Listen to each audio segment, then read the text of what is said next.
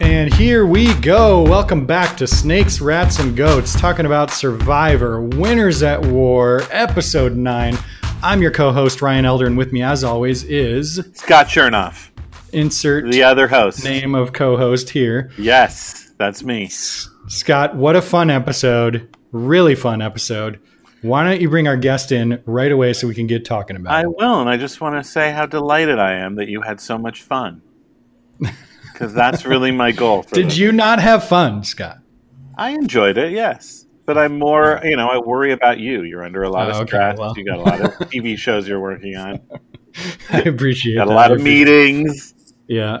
Over Zoom. Our guest is a friend of the podcast. We had him on, I believe, in our first season about 5 years ago. Really? I believe so.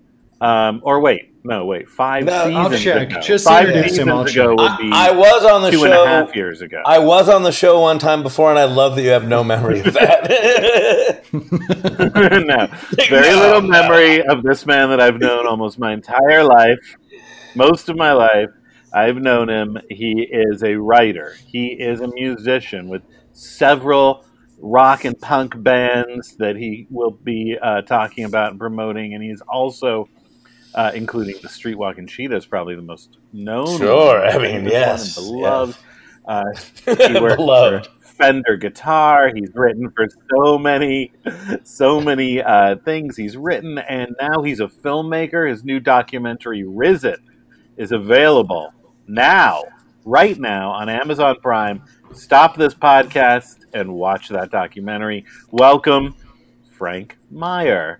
Thank you. Frank, welcome. Thank you for doing this. You got it. I just wanted to say you were our guest for episode 7 of Survivor Second Chance. Boom. Oh, okay. Well, so there are players on this season that you have seen before.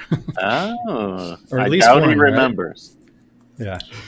Because you had never seen Survivor before that, if I recall, and probably have not since. Is that true? I wouldn't say that I'd never seen it before. I'd seen a few episodes. I just wasn't watching a lot of those kind of reality competition shows in general. I was aware of it, but more as a pop cultural phenomenon than anything else.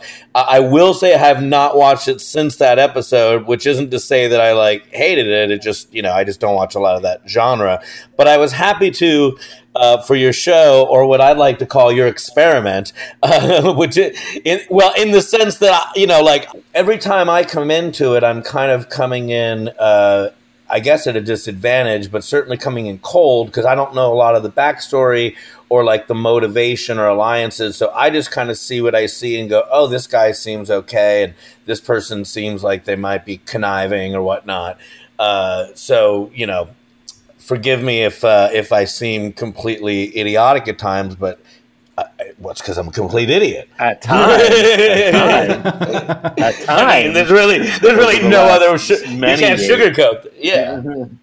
Well, you're in good company because this season is particularly complicated, and there's a lot going on. And we like having people on who have no idea what was going on and watch it out of context. So you're right. You're perfect. I like that you said once in your life, you're perfect. I like that you said, you're an idiot. You have good company. Scott is the other person here on the line. Exactly. You'll be fine. Yeah, exactly. You'll fit right in.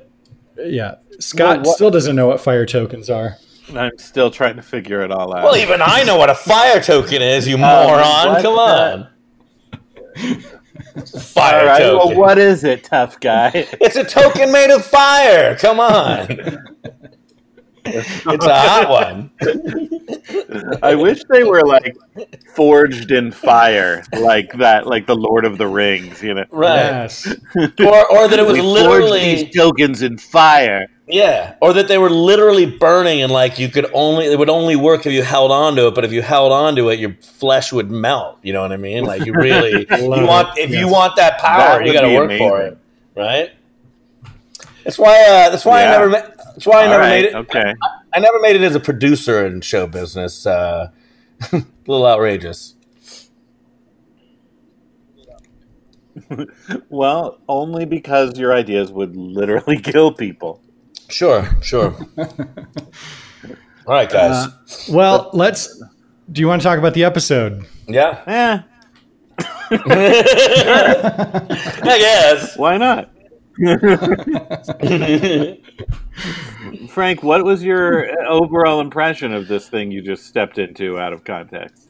I would say that there's an overall lot of plotting that everyone's doing. It seemed like, I mean, I don't know if you want me to get right into sort of plotline stuff, but and then a fair amount. You can. I just meant like, was it? Well, I was surprised by what? Chinese food on the island. I thought that was kind of funny. Yeah.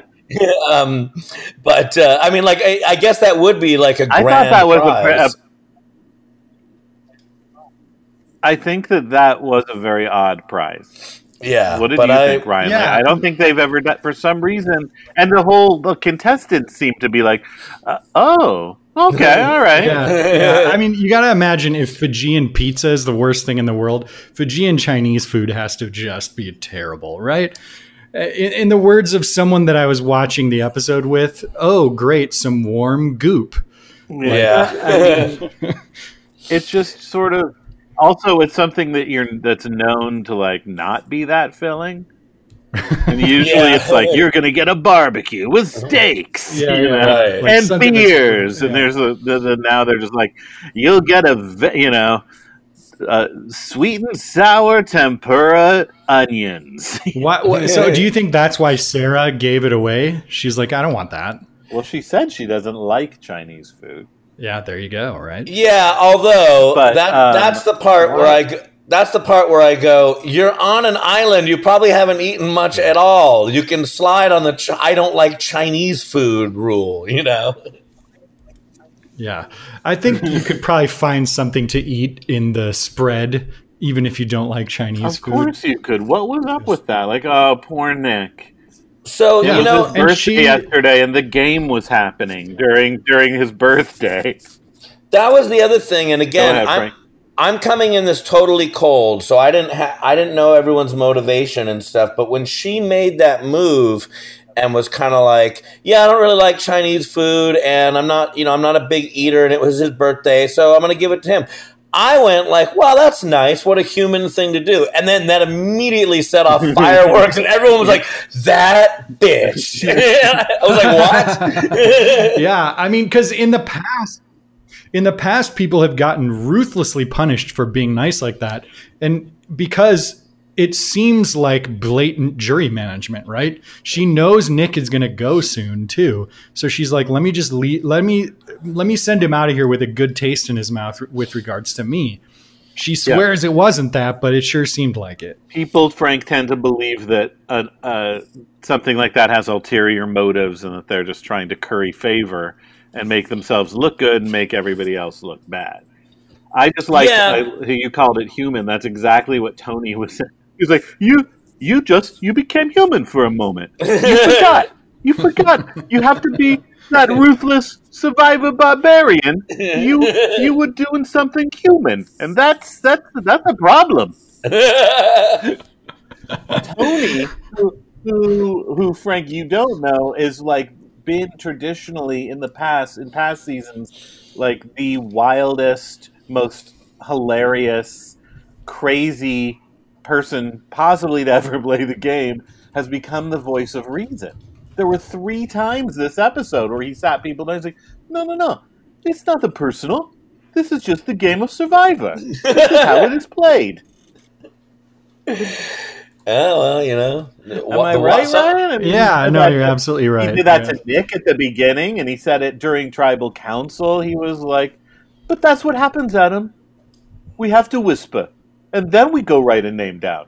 That is the way the game is played. I love that your Tony impression is really just like a pitched up Boston Rob impression. They're very similar. There's a similarity. I mean, Rob Sesternito does the best impression. Obviously. But we got to do our try. I'm a professional performer, am I not? No, yeah, very. Not anymore, apparently. I can't leave my house. Yeah. Oh, my God. Well, Yeah, no, I think I love that whole scene where Sarah does something nice and swears that it was like just to be nice, and then she just gets like person after person after person, like, what an idiot. Well, what do you think? Do you think I mean, I have no reason not to believe her. I believe her. I believe her, but I don't know. I also kind of don't. Like, I think that people tend to make decisions on Survivor and then justify them later. Mm-hmm. And they think in the moment it's like, oh, this could help me or whatever. Or even if it doesn't help me, it's not going to hurt me. But yeah, I don't know, man. Look, if she must not watch the show very often because everybody knows no good deed goes unpunished on Survivor. I was thinking about was Rodney from yes, exactly. Worlds Apart was sitting home watching the show, another Boston Rob knockoff, going, What about me? What about my birthday? Yeah. And getting like all the more mad at whoever it was that because frankly several seasons ago, there was a guy who goes really pissed that nobody would give up their reward for him on his birthday. And he had to do dishes. A temper tantrum about it. And he was a grown man upset about his birthday. Is it the most famous birthday on Survivor ever? Probably, right? It has to be. Yeah. So at home, he was like, see, Carolyn? See? That's what you do for someone on their birthday. See? Rodney was vindicated finally after all these. That's why Sarah's a winner, and you lost, Mama C. Yep. Mama C, by the way, begging to play again on Twitter. Constantly begging to play again. Tags Jeff Probst in every plea. It's just embarrassing. I don't think it's going to happen for Mama C. Nope. Sadly, maybe right away. I mean, she should have been on Second Chance if she had gotten the vote on Second Chance, but that ship has sailed. Goodbye. Yeah. Anyway, hi Frank. All right, welcome back to the show. Our guest Frank Meyer. Before we get too much further, Frank, did you have any questions that you wanted us to, clear up before we move? No, I mean, I think I got the gist of it. I mean, I'm sure there's backstory that I don't have, but that's probably okay for this conversation. I will say that, like, from the way it started off, was the girl that gave her that gave the birthday guy her Chinese food. What was her name?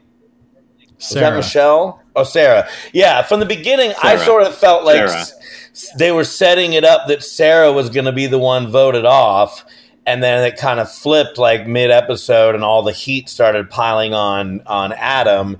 And, and again, that sounded when you asked me, like, my general thought of it is that all of a sudden Sarah was like leading the charge against Adam.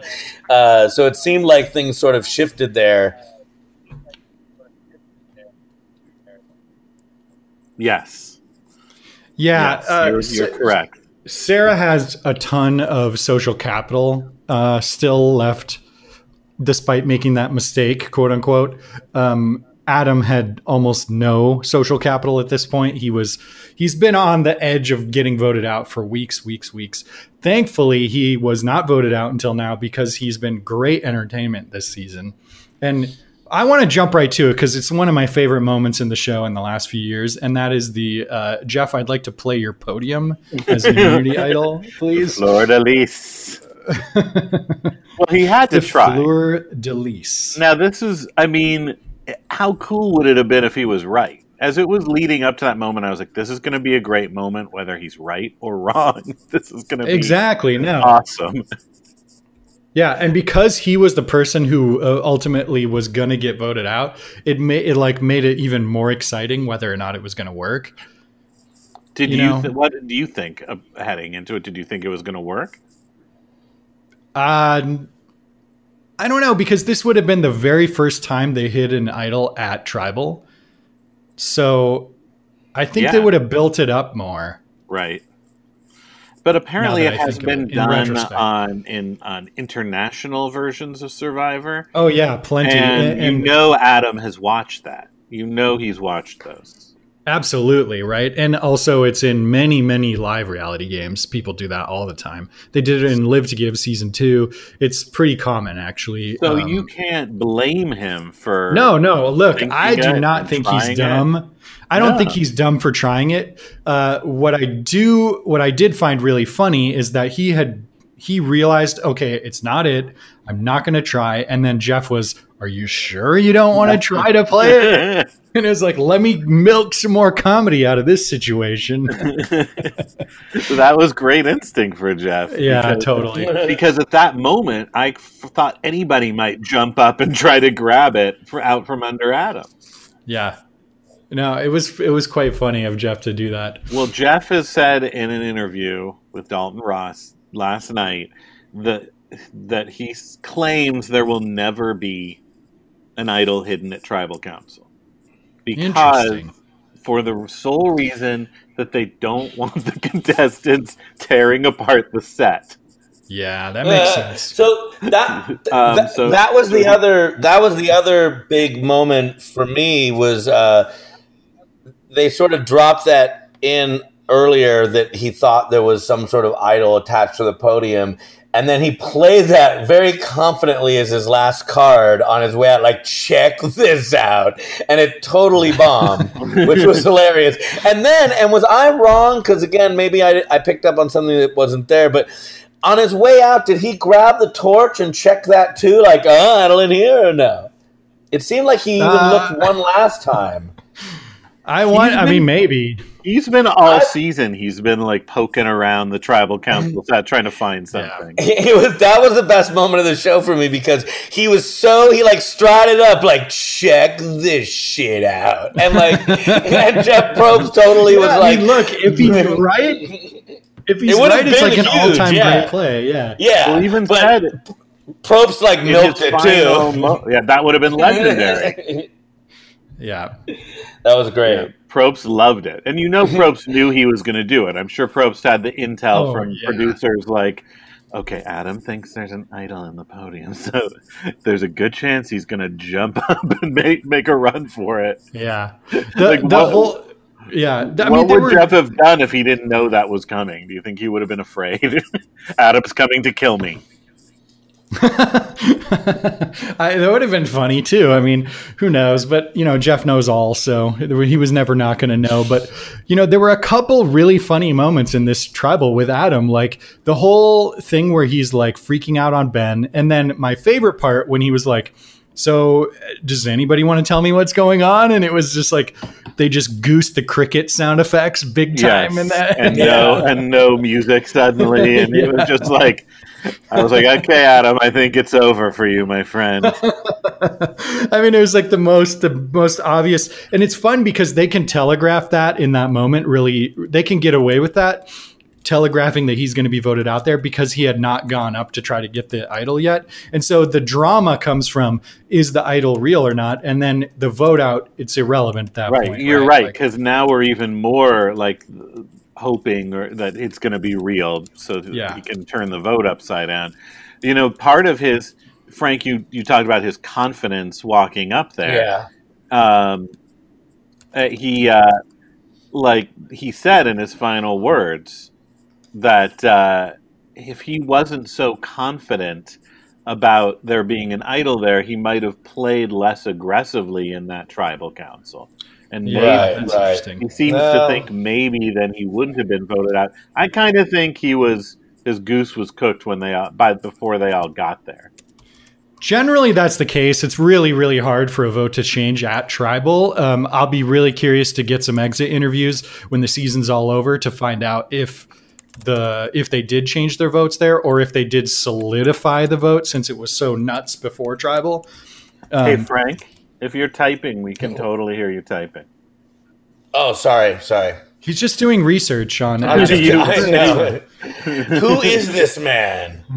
Are you on another podcast right now? I'm on 3 podcasts right now. Are you doing another podcast right now? No. Yeah. Look, if you want to take a break and get done with whatever you're doing, no. Go ahead. Just back up that line and keep going. I'm fine. No. We're not cutting that out. Oh, perfect. It's too good. No, we keep everything. No, that's Excellent. the way we roll. I mean, and speaking this of which, episode was like, yeah. Go ahead. Before I forget, I just want to say I told you what Jeff said about there will never be an idol at council, blah, blah, blah. However, take it with a grain of salt because now I have to issue a correction, something I said last week because Jeff Probst has issued a correction. I told you that Jeff in his interview last week said that Rob and Natalie's idols are dead. This will mean nothing to you, Frank. He said in his interview this week with Dalton that he screwed up and he was wrong. That means they're not relevant then. Unless they come back into the game. No, but they're literally not relevant, right? It's a spoiler. Yeah, sorry. I guess you're right. I mean, yeah, like because if they were relevant, he would have remembered they were relevant and would have said. That's true. Scott, or somebody reminded him, hey, don't forget Rob gave his idol to, whoever when they came back in. Who knows? Look, Frank is about to insult you, and I need you to stop talking so he can say. I am furious at Scott's misdirection here. Yeah. Fair enough. What are you, Adam? Well, anyway, that's what Jeff said. I did love that fight between Adam and Ben at Tribal The whole Council, thing before Tribal 2. Whispering in the middle, and they're on opposite sides, just like bickering. This whole season, that was insane. Bickering. And then when I've never written your name down. Well, I've never written your name down. Well, are you writing my name down tonight? No. It's insane to me that Adam won the game of Survivor. After watching this season, it's like, how did this guy win? I think that's what they're all thinking. Frank, you get that all these people who are playing this season won prior seasons, right? Yeah, I realized that at first, but I kind of forgot about it by the end. And now that you point that out, I'm like, that guy Adam won before? He seems like such a doofus. I agree. Yeah. So somebody, they love giving the Dodo edit to somebody. And I think if it hadn't been Adam, it would have been someone else. But, maybe Ben. Yeah, it's shocking to me that he won a season and because he just played so aggressively this season. Like right away, he was like, I'm going to tell Boston Rob I'm voting out his best ally and it's going to work. Like in episode 1 or 2. I was not I wasn't against Adam being on this season, but because Frank, there's more than 20. There are 20 players this season, but they have more than 20 winners to choose from. So I was like, Adam, I could take or leave. Maybe there's a better choice.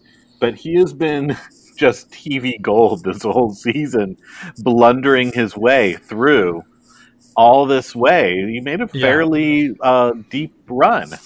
Surprisingly, if he hadn't swapped onto that tribe with Boston Rob, I think he would have been toast, right? Like he was at an advantage because for some reason they just wanted to get rid of all the old school players first. Mm-hmm. But it's like as soon as they were done with that, they're like, all right, now it's Adam's time. Poor Adam. Yeah. It's funny, those players like Adam, that when it's like you come back from Tribal Council or you come back from Immunity Challenge and it's like, okay, so we're going to vote Adam, right? That's like everybody's first choice. And then it sort of always morphs into something else. But like, it's funny when that person finally gets voted out to me. It finally morphed its way back to him. Yeah. You'd think they would just take him to the end. But they were going to take out Nick. Yeah. And then Nick is the one who started stirring stuff up, and he just made up that Sophie was going after Tyson. He also and then it was Tyson ultimately who switched it on to Adam. Nick pointed out that if you just cause complete chaos, it seems to just distract everyone and can kind of save you. Well, that was Tyson who pointed that out. Yeah. Well, I think they both the fact that Tyson said it, but I think Nick also was saying that if he wants to stir up confusion, and that'll get the target off. I think they both were doing that. Yeah, it's funny because for Adam, the type of person Adam is, that is not to his advantage, right? Like the more chaos, the more unhinged Adam gets. So it is funny. Like it worked really well for Nick and Tyson. I think Nick and Tyson are both on borrowed time.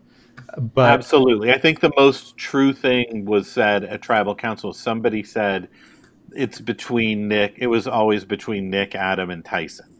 Yeah. That seems right to me for sure. Man, Tyson, how the heck did he stay in now? He got back in the game. It's been 2 votes and they've not voted him out yet. It's nuts. It's shocking, but apparently he's not that big of a factor. I don't think he's gonna be the one to take this season.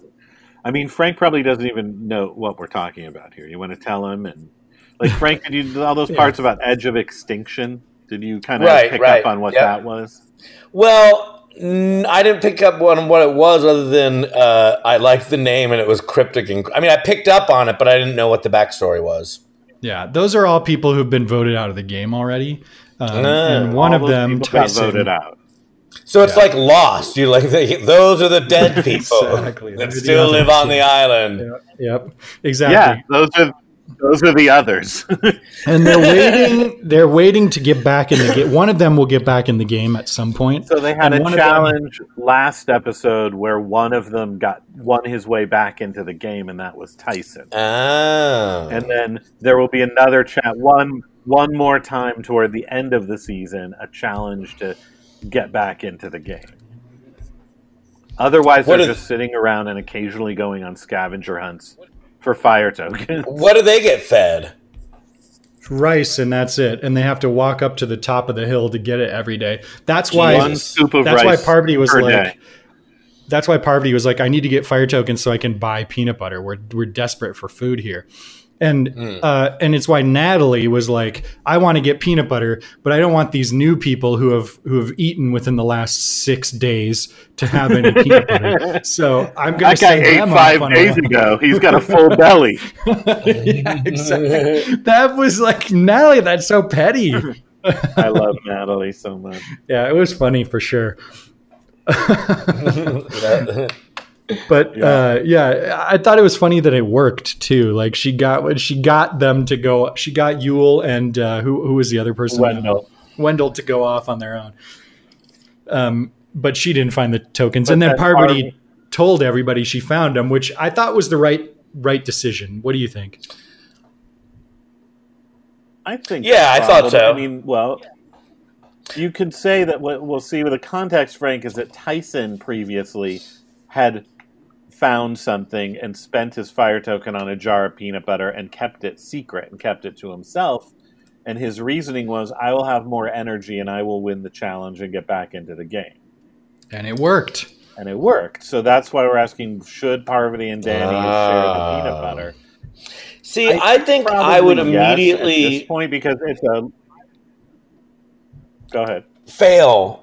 I think I would immediately fail on this show because I always want to do in my gut is always to do the nice thing, and then that seems to just destroy you every time on this show. The thing is, doing the nice thing isn't always the wrong move, but the key is to think about it, right? Like to at least weigh the pros and cons. And I think to do small gestures one-on-one. Right. So it's those big, grand gestures in front of everybody that causes the rest of the tribe to suspect you. But I never weigh my choices. Go ahead. I never weigh my choices in any situation. I just move. Shoot from the hip, yeah. Shoot from the hip. That's me, baby. Yeah, and Parvati is the opposite, right? She's a very shrewd player, very smart. I think she knows these people are the jury. If I do somehow get lucky and get back into the game, I really don't want them to hate me. Right. I think for that reason, it was the right thing. And because they're pretty far off from the next challenge. Yeah, true. No, it's a long way away. There's more to gain probably by just sharing it with everybody. It's like 9 days away, right? At least. How long are they? How long is this entire thing last? I mean, not the show, but like the season. But like they're on this island doing all this until 7 years. What? 12 years a slave. No, wow. 39 days. 39 days. Jesus Christ. It's brutal. It's brutal. That's brutal. That's Scott, the point of it. Scott, you've watched this show. How many days could you last? 2 or 3, maybe. 2 or 3. What about you? I think I could make it the whole time, but it's more about just like the boredom is the worst part for sure. Mm-hmm. I actually think I could, if not for if it was indoors like Big Brother, I could make it the whole season. If it was indoors. I mean, come on. I'm just saying, I couldn't make it, I'm being honest. That's not Survivor. I couldn't, exactly. I could not make it with the physical challenges and, the starvation. Like, I'm pretty good with, I think in my head, with, like, being hungry. But that's just because I can be hungry longer than, like, maybe most people I know. But that's by, like, a few hours. So your superpower, I mean? so your superpower is that you're poor. Yeah. Yeah. I can last a little longer with no food. But I don't think I could last weeks. I couldn't last weeks like that. I could do a day or two. Well, Australian Survivor is over 50 days. And ironically, without fail, for like the first 4 seasons of Australian Survivor, the like fan favorite strategic mastermind player has gone out on day 39. Don't. Oh, interesting. Yeah, it's very interesting. Spoil. No, I won't. I haven't watched the sort of yet. the I player may need that to was watch those now that Survivor is going to be on an extended hiatus. Oh yeah, now's the time. Well, not now.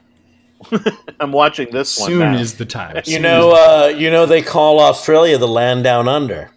Really? Yeah. Are you sure?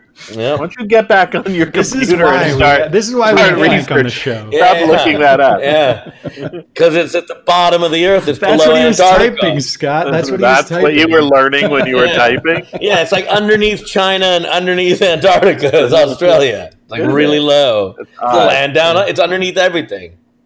Yeah. I've been there. The water in the sink swirls backwards. It's a trippy place. That's how much activity you had. Yeah, well, I stayed mostly in the hotel room. Yeah. No, I saw everything. You saw everything. You're like Patrick Well, Stewart. maybe not the entire continent, but the paint dries backwards there. yeah, it's really weird. They bring the room service comes dessert first. Yeah, they have brekkie in the evening, and everybody speaks with a funny accent. Well, that's true. When I was in Australia, it was when the first season of Survivor was airing. Whoa! And I was there for a couple weeks, and they were airing it in Australia. I watched an episode in and Australia. It was filmed there that season 2, right? This was season 1 I'm talking about. Season 1 was airing. Oh, yeah, right. All right. Okay. Season 2. Sorry, I got confused. That's a great story. Thanks, buddy. Good stuff. That's my big memory. To get back to the show that we watched, so Parvati gets the coin flip advantage. Let's talk about this coin flip advantage, Scott. Okay. How bad is this compared to a real idol? It's about half as bad, half as good. It depends. Are you maybe coin side up or better, coin side down kind of a guy? Maybe slightly better than half. I mean, but isn't it? But I think it was. I mean, 4 tokens is a pretty steep price. Oh my God, they fleeced her. They fleeced her. But what are they going to do, right? Like, I get it. I still think it's worth it for her. Absolutely, right? She may never get a chance again to sell those tokens. Exactly. That could be her only chance to get something. Or next week she could have the chance to buy 4 real idols for 1 token each. Exactly. or next week she may have to give all 4 tokens to Nick. Right. There's just no way to tell. And so I'd rather Nick not smart. get them. So what I think that the producers may not have thought about is how tokens are going out of the system now and turning into peanut butter. Like, that's not exciting, right? Like, that's not exciting for the game.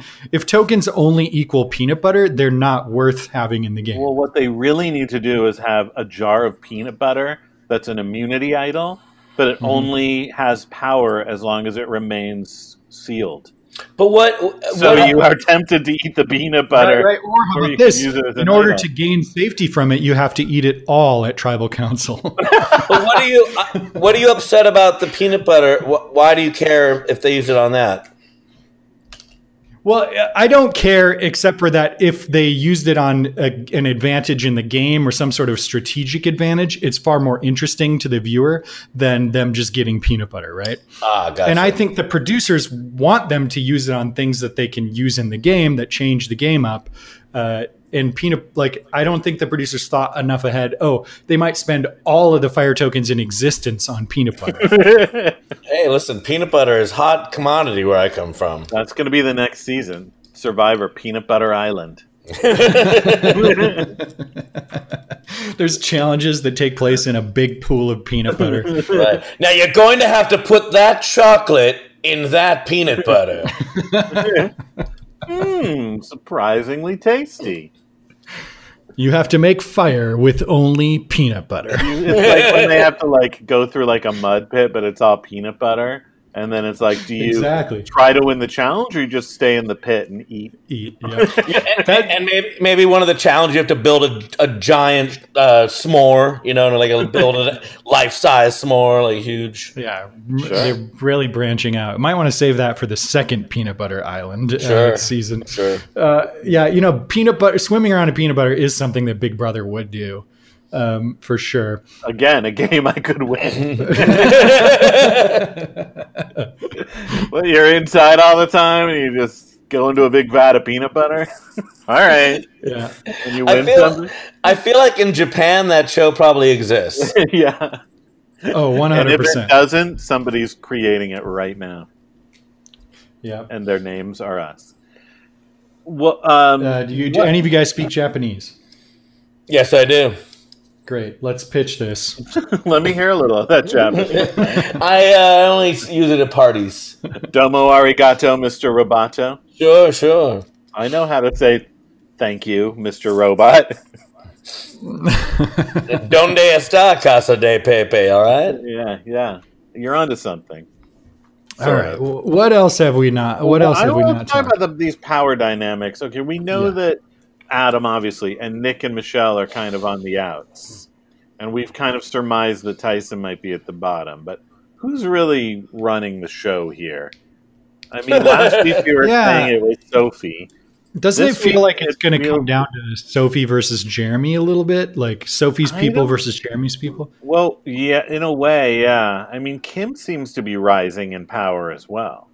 Agreed. But Jeremy is so fascinating because in one way he's kind of on the outside because he's part of the original Sele tribe. So he and Denise are a little bit not as in with the rest of them. But and the same with Ben, although Ben kind of worked his way in.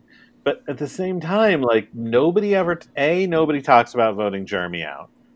B, Jeremy barely even moved during that whole. Oh, that sequence. was he's just sitting in the same spot, and people can just come to him. That's what he did in Game Changers. That's what he did in Cambodia. Cambodia, he would just lay in that hammock and work his magic.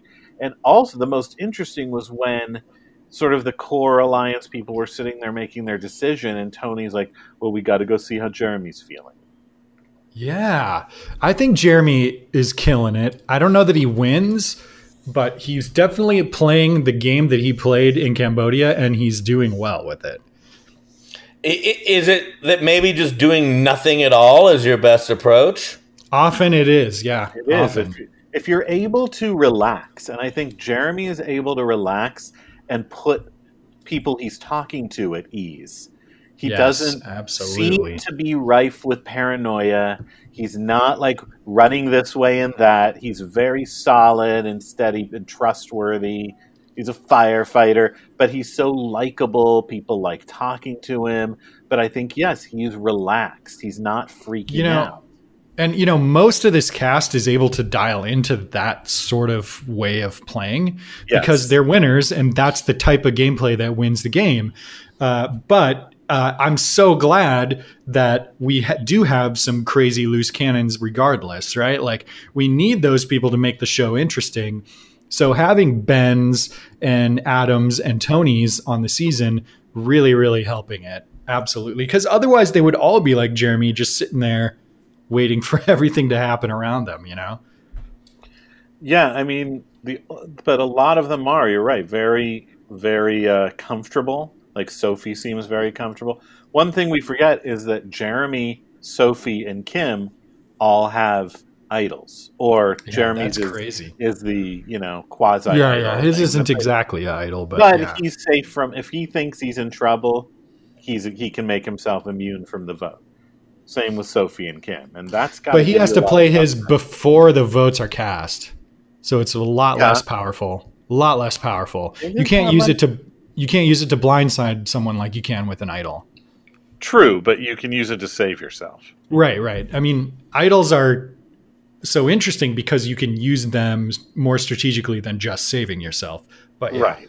No, you're right. I mean, he can, if he wants, his read on the situation is as good as it seems like it is, he'll know when he's going to be voted out and he can use that. But, at that point he has to win every immunity challenge after. So it's not really that, like, it's going to be hard for him to use that ability to get numbers. But just having it in your pocket gives you a sense of it's awesome. And safety. And you can play chill then. Yeah, no, you're absolutely right about that. Yep.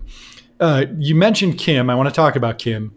Yes, because my winner pick. Kim won the immunity challenge and also simultaneously broke the record for most immunity challenge wins by a woman on Survivor. That was the Ocean Triangle one, right? Yep, right. That was rough. That's where they have to stand on Snoopy's doghouse. Yeah. I feel like I might be kind of good at this one, believe it or not. Yeah. Like I don't believe it. I've surprisingly done well at any balance challenges I've had to do in live. So Frank Ryan has played like fan created, weekend Survivor games. Okay, that's what he's referring to.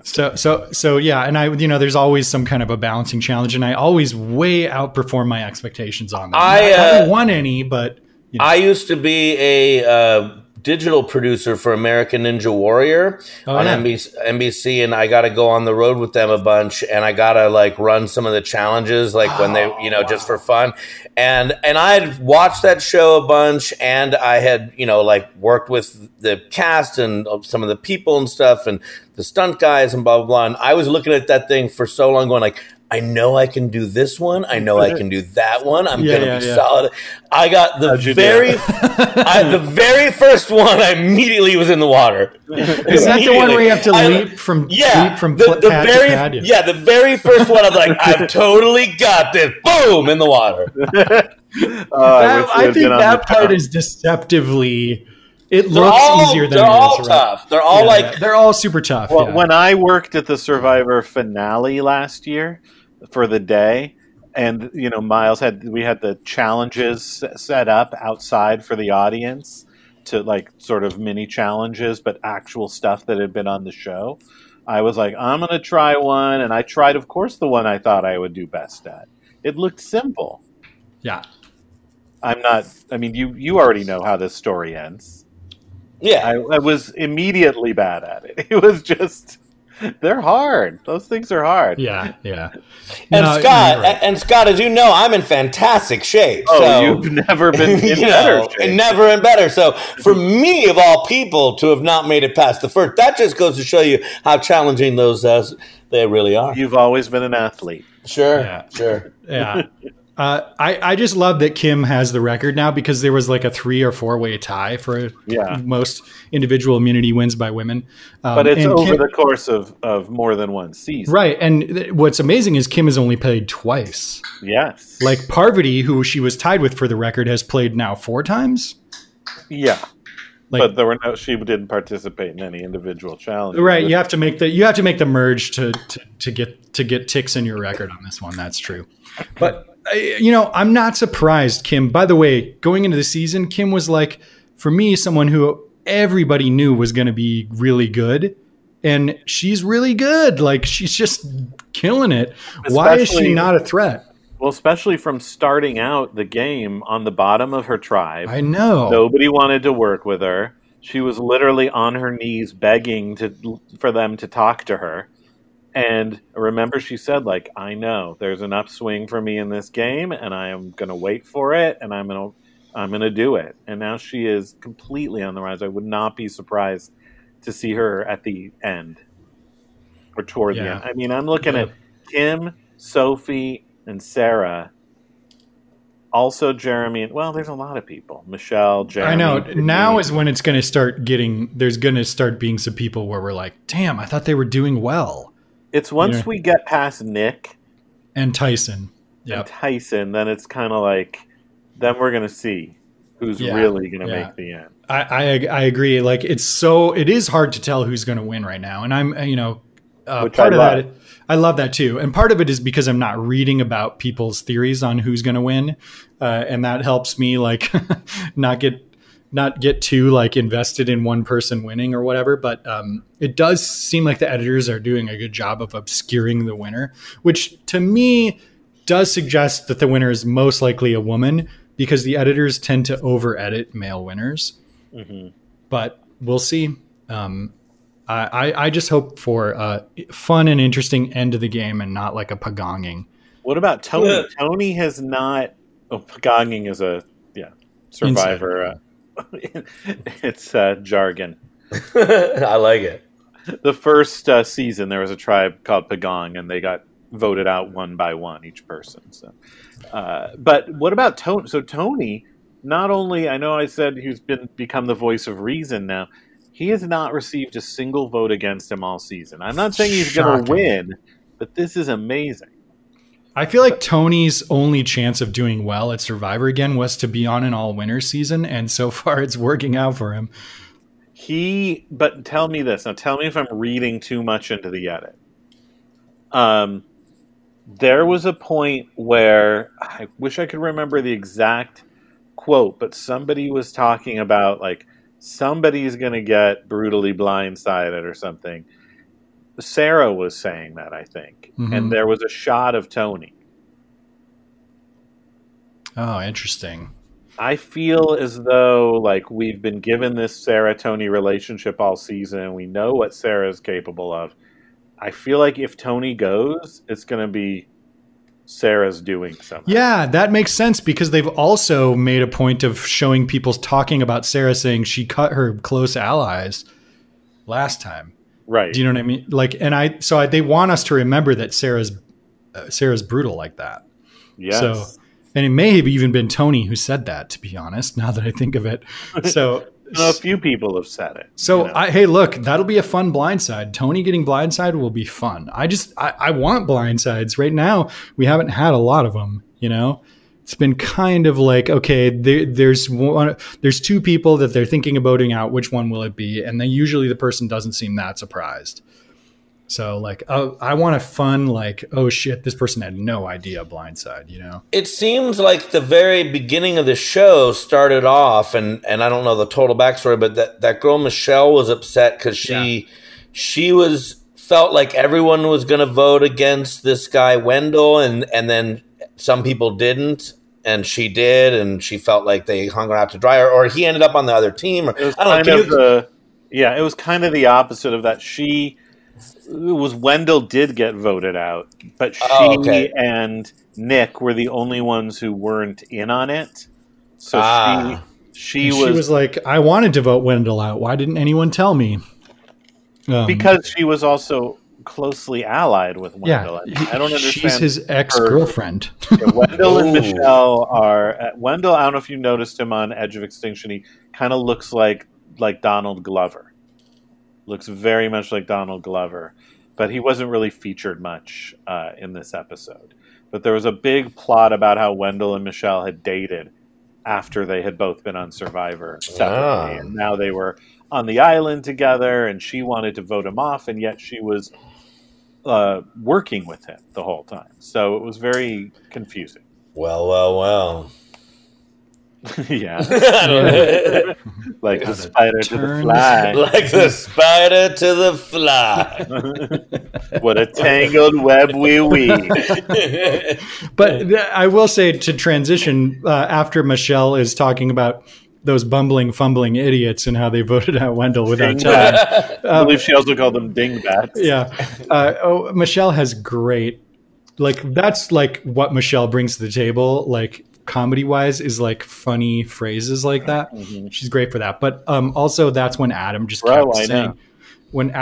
kept saying, fleur de lis, and it was so. How did you know that was called a fleur de lis? I mean, maybe everybody knows that, and when I was watching the show, I was taking down little notes, and I wrote that word down multiple times. I was like, he's saying it so many times, it clearly must be important. It's never been spoken on the show before. At the risk of sounding like a total know-it-all, he pronounced it really annoyingly. Oh, really? Yeah. How's it supposed to be pronounced? French. You know, it's French. It's at the very least. Fleur de lis. Yeah. Right. Exactly. You don't put the S on the end. Really annoying. But you know, that reminds me of a story of that my boss used to tell, where he was at he was at like a dinner party, and some really, really arrogant guy described himself as a real chameleon. He could fit into any situation. He was a real chameleon.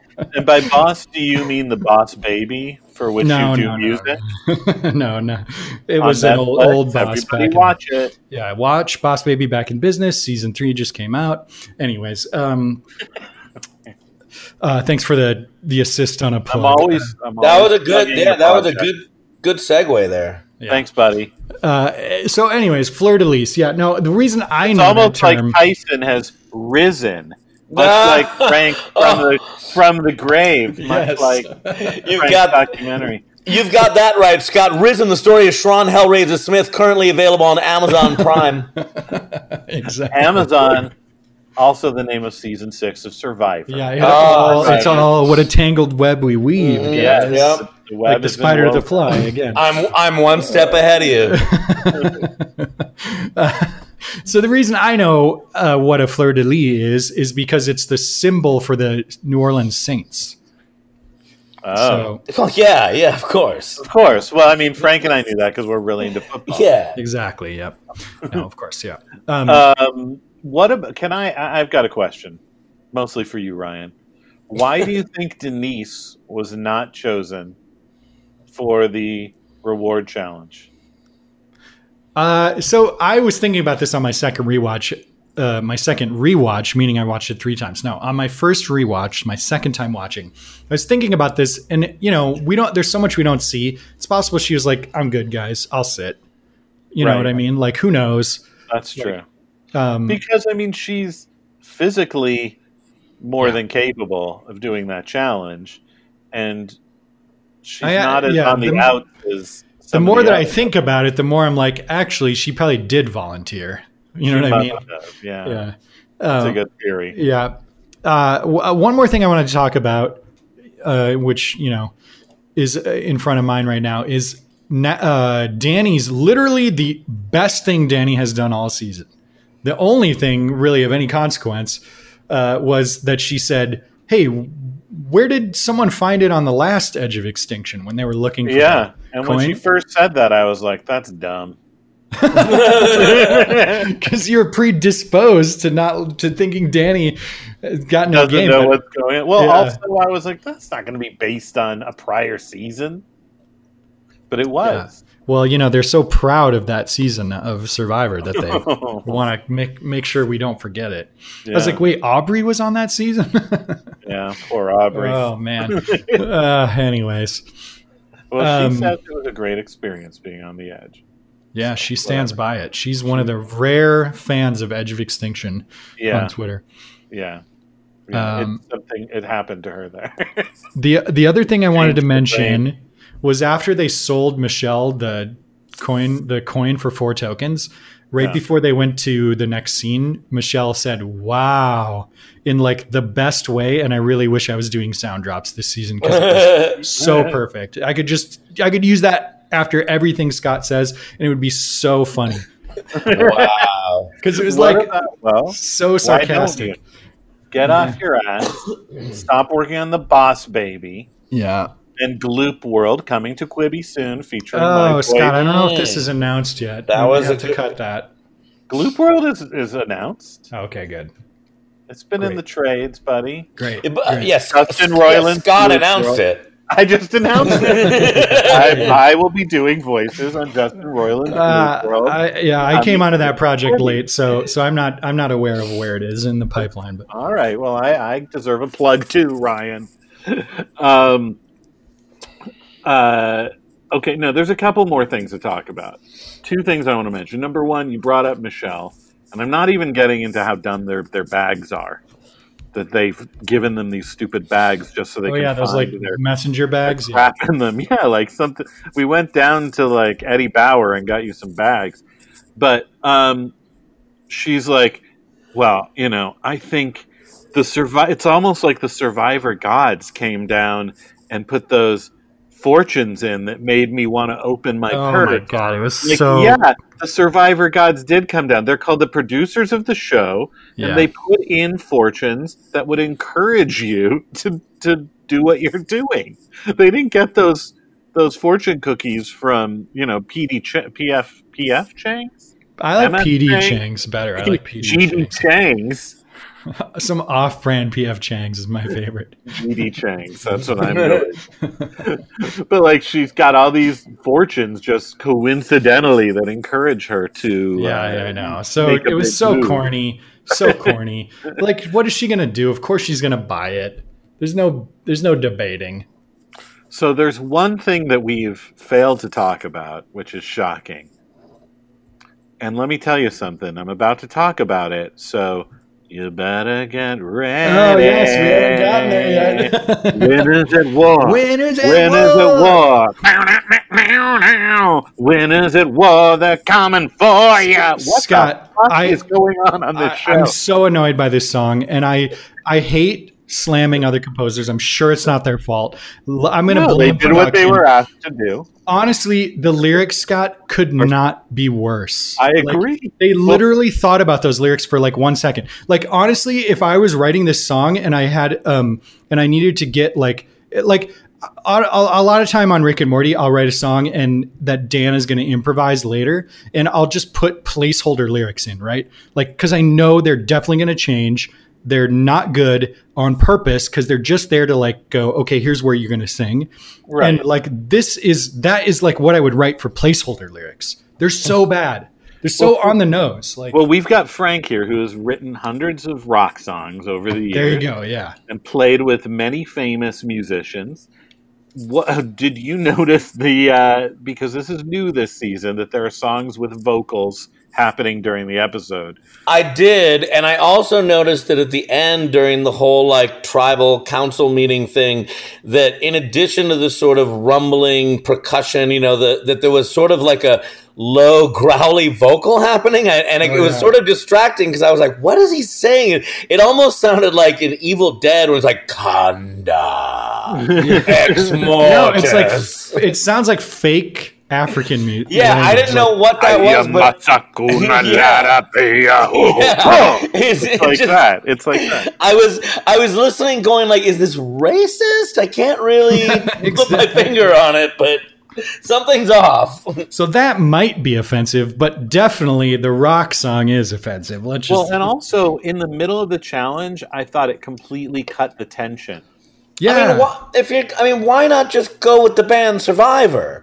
They wrote Eye of the Tiger for crying out loud. I have a feeling that they might have been a little more expensive. You know than- that the band Survivor sued the show Survivor when it first came out? Yeah, they're like, we invented Survivor. We invented the word Survivor. They did. They did sue. That's I think crazy. Well, sure. It got I thrown would. out at some point. Well, But- you know, the main title Listen, theme, there was a big lawsuit over the main title theme. We probably have covered Was this. there? Yeah. If I was the bass player in Survivor, I'd be suing everybody. Why not? Your fellow members of Survivor. Yeah, for anything. I'd definitely be suing Tiger King. I would be Tiger suing. King would get lawsuits. I would sue Tiger King. I would sue the fellow members. I would sue the label, the publishers, the public. I'd sue the public for not buying it enough times. They had one or two other songs that I enjoyed. I would sue Frank Stallone. I would sue Sylvester Stallone. I would sue Old Lady Stallone. Hey, don't forget they also had I Won't Back Down, or Sure. I Won't Turn Back Now, 'cause it's too late to hold me back, or whatever the heck. Are you trying to convince me that they have another song? Because Yeah, Scott, I got to tell you, I'm not aware of another Survivor song. When we touch. You never heard that one? No. I won't. I don't know what the hell it's called. yeah, in my notes, by the way, when for the immunity challenge, I have the note, stupid song comes on. I mean, to me, it cut the tension and suspense of what was happening in that moment, and it turned it into like a comedy moment. Because that was the part when it started. We've heard already this season, you better get ready. Well, it's the same song. I think it's the same song, yeah. I want to hear the whole song. Believe me, you will. Live via Zoom on the finale show. Oh, my gosh. You will definitely hear it. I think it was Martin. I was Redmond, the Survivor guy who posted on Twitter, was like, how much royalties does Jeff get for this song, and why do they keep playing it? Like, you think Jeff wrote the lyrics? Probably, yeah. Let me see. Winners at war. You better get ready for the winners at war. Yeah. Okay, somebody turn that into a hit. That's so bad. Oh my God. I'm sure every podcast, every Survivor podcast is talking about this stupid song, like I said, I hate knocking on other composers. I'm sure they did the best with what they had, but not so much. It's out of place. The composers are not to blame. They were given an assignment. They needed to feed their families. Yeah. They did a job. Exactly. I also had written down during the reward challenge, who cares? Reward challenge? They're antiquated now. I know, but now they're antiquated. Yeah. They're only interesting with some, and there have been a few at least one this season that got cut from the final show. I've read. Because it really was boring.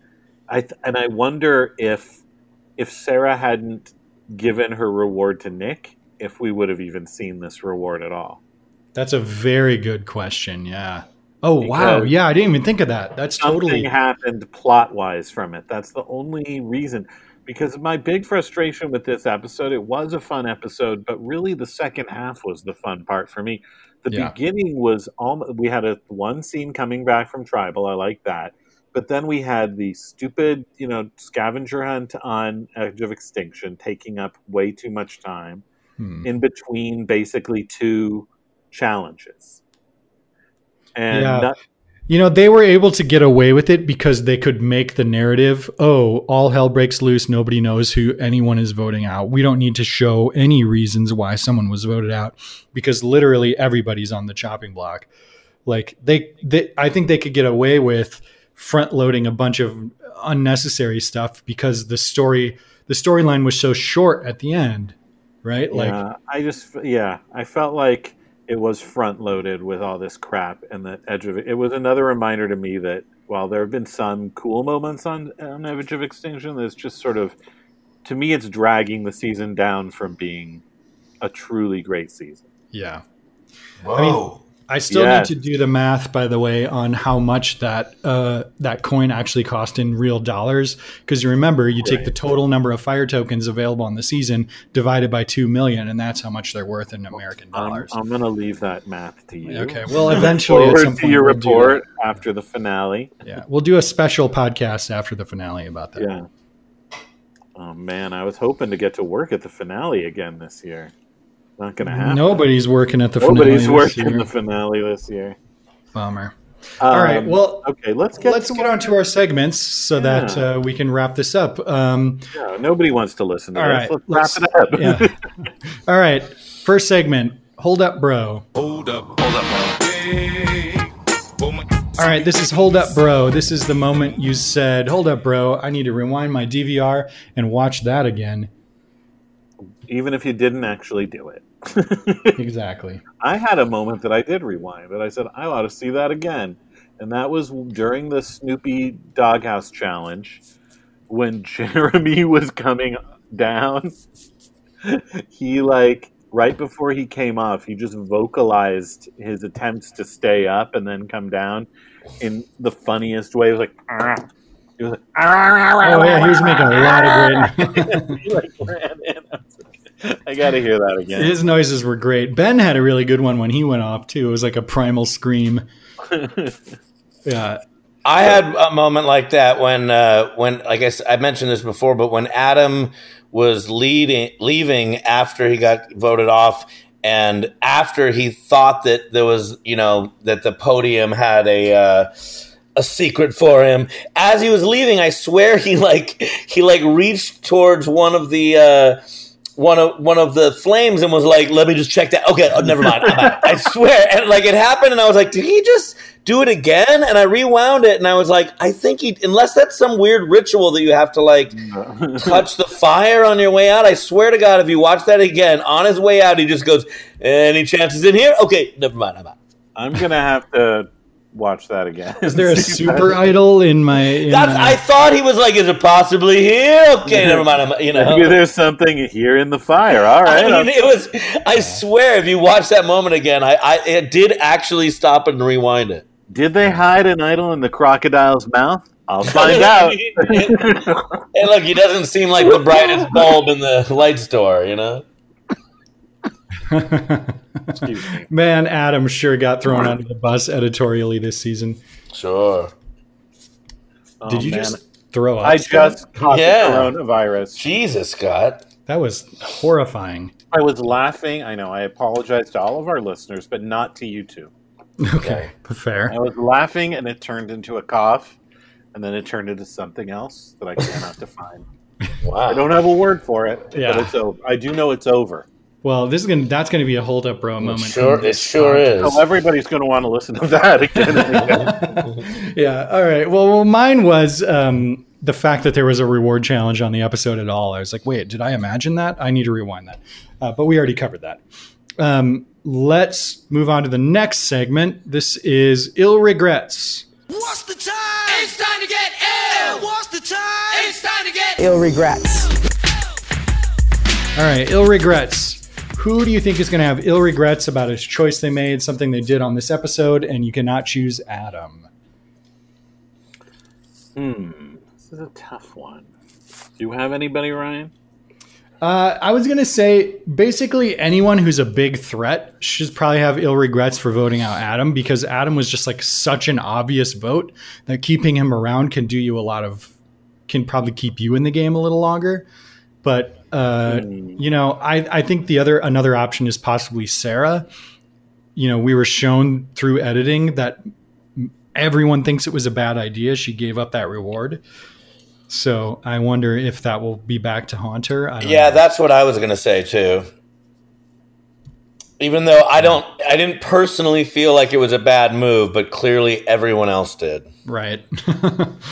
Yeah. Well, I agree with that, but I'll choose somebody else. I'll say that there is a 50-50 chance that Michelle will have ill regrets for wasting her 4 fire tokens. Yep. Even though I think at least a 50-50. I would have done the same thing. But but you do it knowing that you might regret it. So there's a lot of talk online of people going like, "Oh, well, she can just sit there in the woods and practice flipping it because most coins have a way you can flip them to get an advantage." But I'm like, yeah, imagine all that work she has to do just to get an extra 5% edge when also someone else just has a regular idol that they don't have to do any of that work for. It's just so frustrating. Compared to other advantages, I love it. I love that it's new, it's interesting, and it doesn't just straight up give you an advantage, but it's also like so offensive compared to a real idol. I read online somebody, people saying like, oh, that's really boring, a coin flip at tribal council. I disagree. I think if it's built up properly, Oh, they'll build it and up. we Are you know kidding that me? she needs the immunity, it's a very dramatic moment. Absolutely. Yep. Absolutely. They had on Australian Survivor All Stars, they had an interesting one similar to this where if you thought you were at risk, you could choose to do a fire making challenge instead. And then the person you made fire against would not go home no matter what. You would only go home if you lost. Otherwise, you would stay in the game. And the rest of the cast had to unanimously choose your opponent. Oh, So instead of voting, if you thought for sure you were the one going home, you could just say, actually, I think I'm going to go home. I want to make fire instead. and that was blanket. Anybody could do that, or you? Yeah. needed Well, the just for one tribal, they said it was like a way to make the person who was definitely going home, give them some hope. Oh, so basically. it was this 1 week, this one Exactly. time. That's Yeah, gonna be yeah. done. So it's kind of like this, only they didn't know they had that power until they got to tribal, That's basically. interesting. Yeah. Kind of.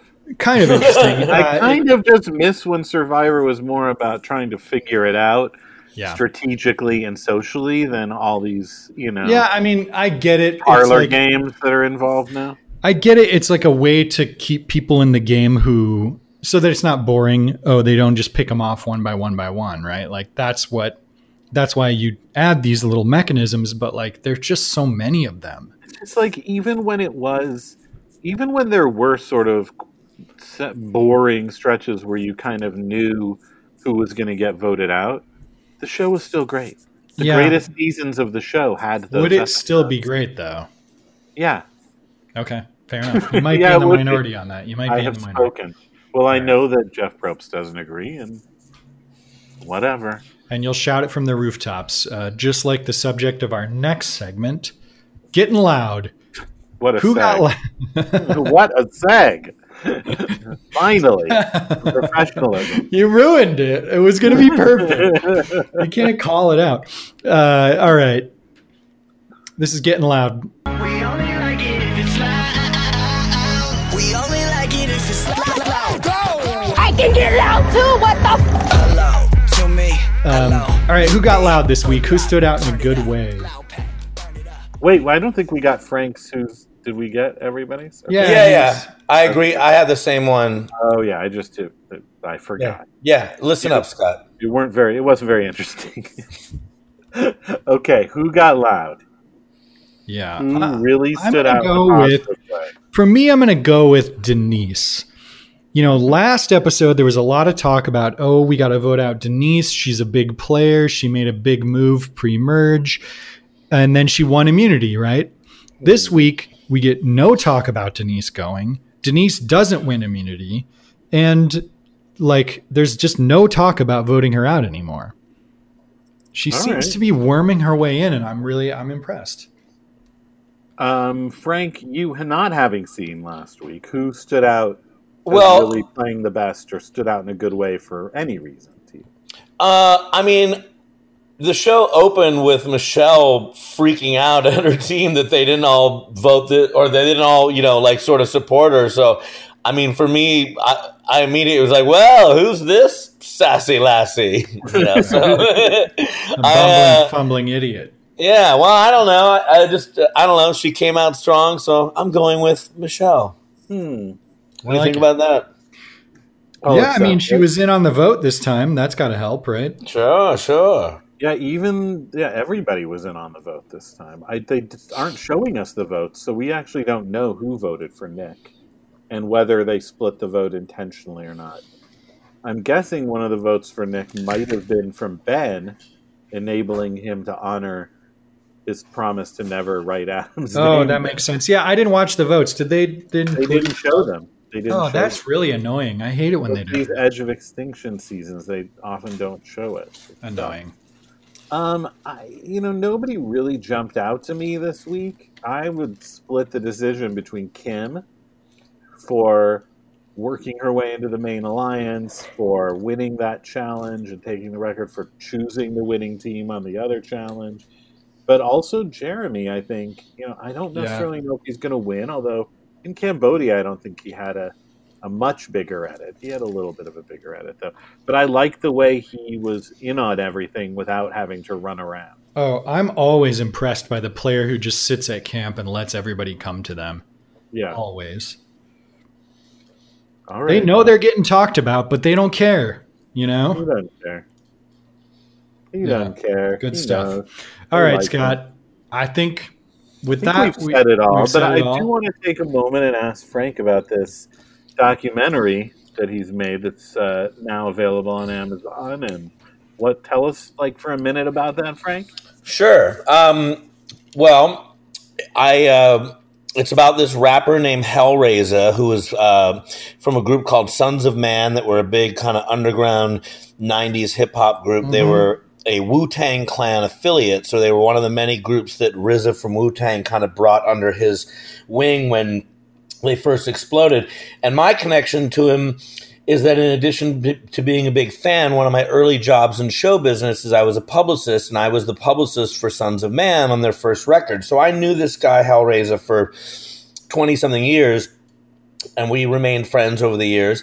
And I had filmed him at different times. Like when I was at the label, I filmed him for some footage in the studio for their EPK when they were working with Earth, Wind, and Fire and the Fugees and stuff. And then when I was over at NBC working for G4 TV, I filmed him for a rap series I was doing there.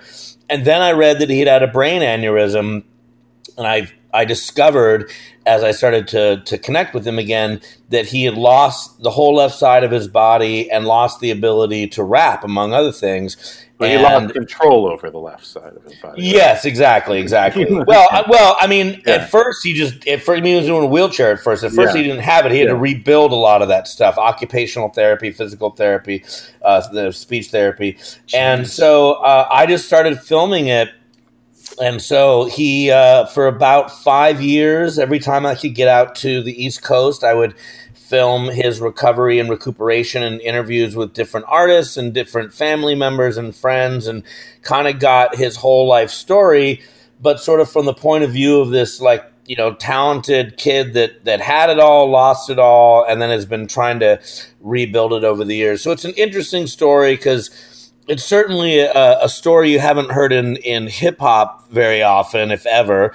But I don't know that you even need to really be a rap fan to kind of get it, because, if he was a carpenter, it would still be an interesting story. But certainly in rap, where a lot of guys will tell you about, getting shot or being a drug dealer, all the sort of danger stuff about street life, you don't hear about all the, more humbling stuff about, physical therapy and occupational therapy and having to get help with things and having for a rapper to lose his ability to speak articulately. It's a big deal, and he lost brain function or had to rebuild stuff. So I was speaking to a lot of doctors, and because RZA and I had this relationship, for a decade or so before all this, and then spent a decade together making this movie. We had a good comfort zone, so he was very comfortable kind of opening up with me. So and there's some big names who talked to you too, I believe. Yeah, RZA from Wu-Tang and Capadonna from Wu-Tang, and we had a lot of big rappers like Crooked I and guys from Onyx and all the guys from Sons of Man and Killah Priest and all these guys. And I had a lot of help. I had a guy. Great editor named Paul Harb was a story consultant along the way, and a great director named Joe Lynch was a camera operator along the way, and again just kind of helping me with advice along the way. And my boss at G4 TV, Robert Juster, ended up becoming the executive producer of the film because this thing kind of morphed out of some work I was doing over there. But the whole thing just kind of fell in my lap and happened, and just because I had a background in music and production, and also I'm a writer and I'd written some books and stuff, it just seemed like such a unique, interesting story. I had never I had directed a lot, but I had done more short form and digital and TV commercials and stuff. So I didn't really look to become a feature documentary director. It just came a calling. No, nice. This sounds super interesting. Yeah, it's called Risen, the Story of Sharon Hellraiser Smith, and you can find it on Amazon Prime, or if you don't have Prime, you can get it on Amazon as well. And it's a slow rollout. Eventually it'll be on Vudu, and it'll be on Apple and iTunes and all that stuff. They just kind of go platform at a time. It's distributed through a company called Indie Rights. And if you like music documentaries, or you just like kind of heartwarming stories of rehabilitation, it's overcoming adversity. Sure, exactly. Returning from the edge of extinction. Thank you. My God, Scott, you understand it. Barely. It's as if we've known each other our whole lives. Barely known each other. And Frank, and where can we find you and your music on the internet? Well, Scott, so I play in a band called the Streetwalkin' Cheetahs, and I also play in a band called Blind House. So if you go to Instagram, you can look up Streetwalkin' Cheetahs or Blind House LBC. I am Frank M. Meyer on Facebook, or The Frank Meyer on Instagram. And the Cheetahs have a new single out right now called We Are the Ones We've Been Waiting For, and Blind House has a new single out as well, called California Sound. So, I'm out there, baby. You can also go to risendocumentary.com, or you can find us on Twitter at risen_doc, or you can go to Instagram. That band that you're in with the Ron Ashton?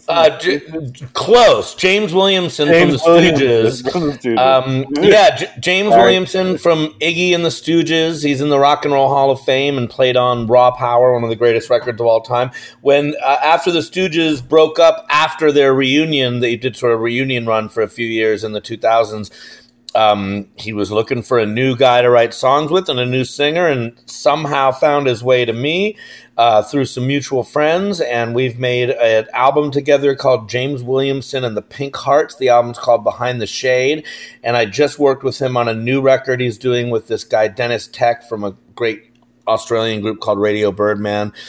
I continue to collaborate with James, and I also collaborate with this heavy metal guy, Thor. There's a great documentary that I produced on Netflix called I Am Thor.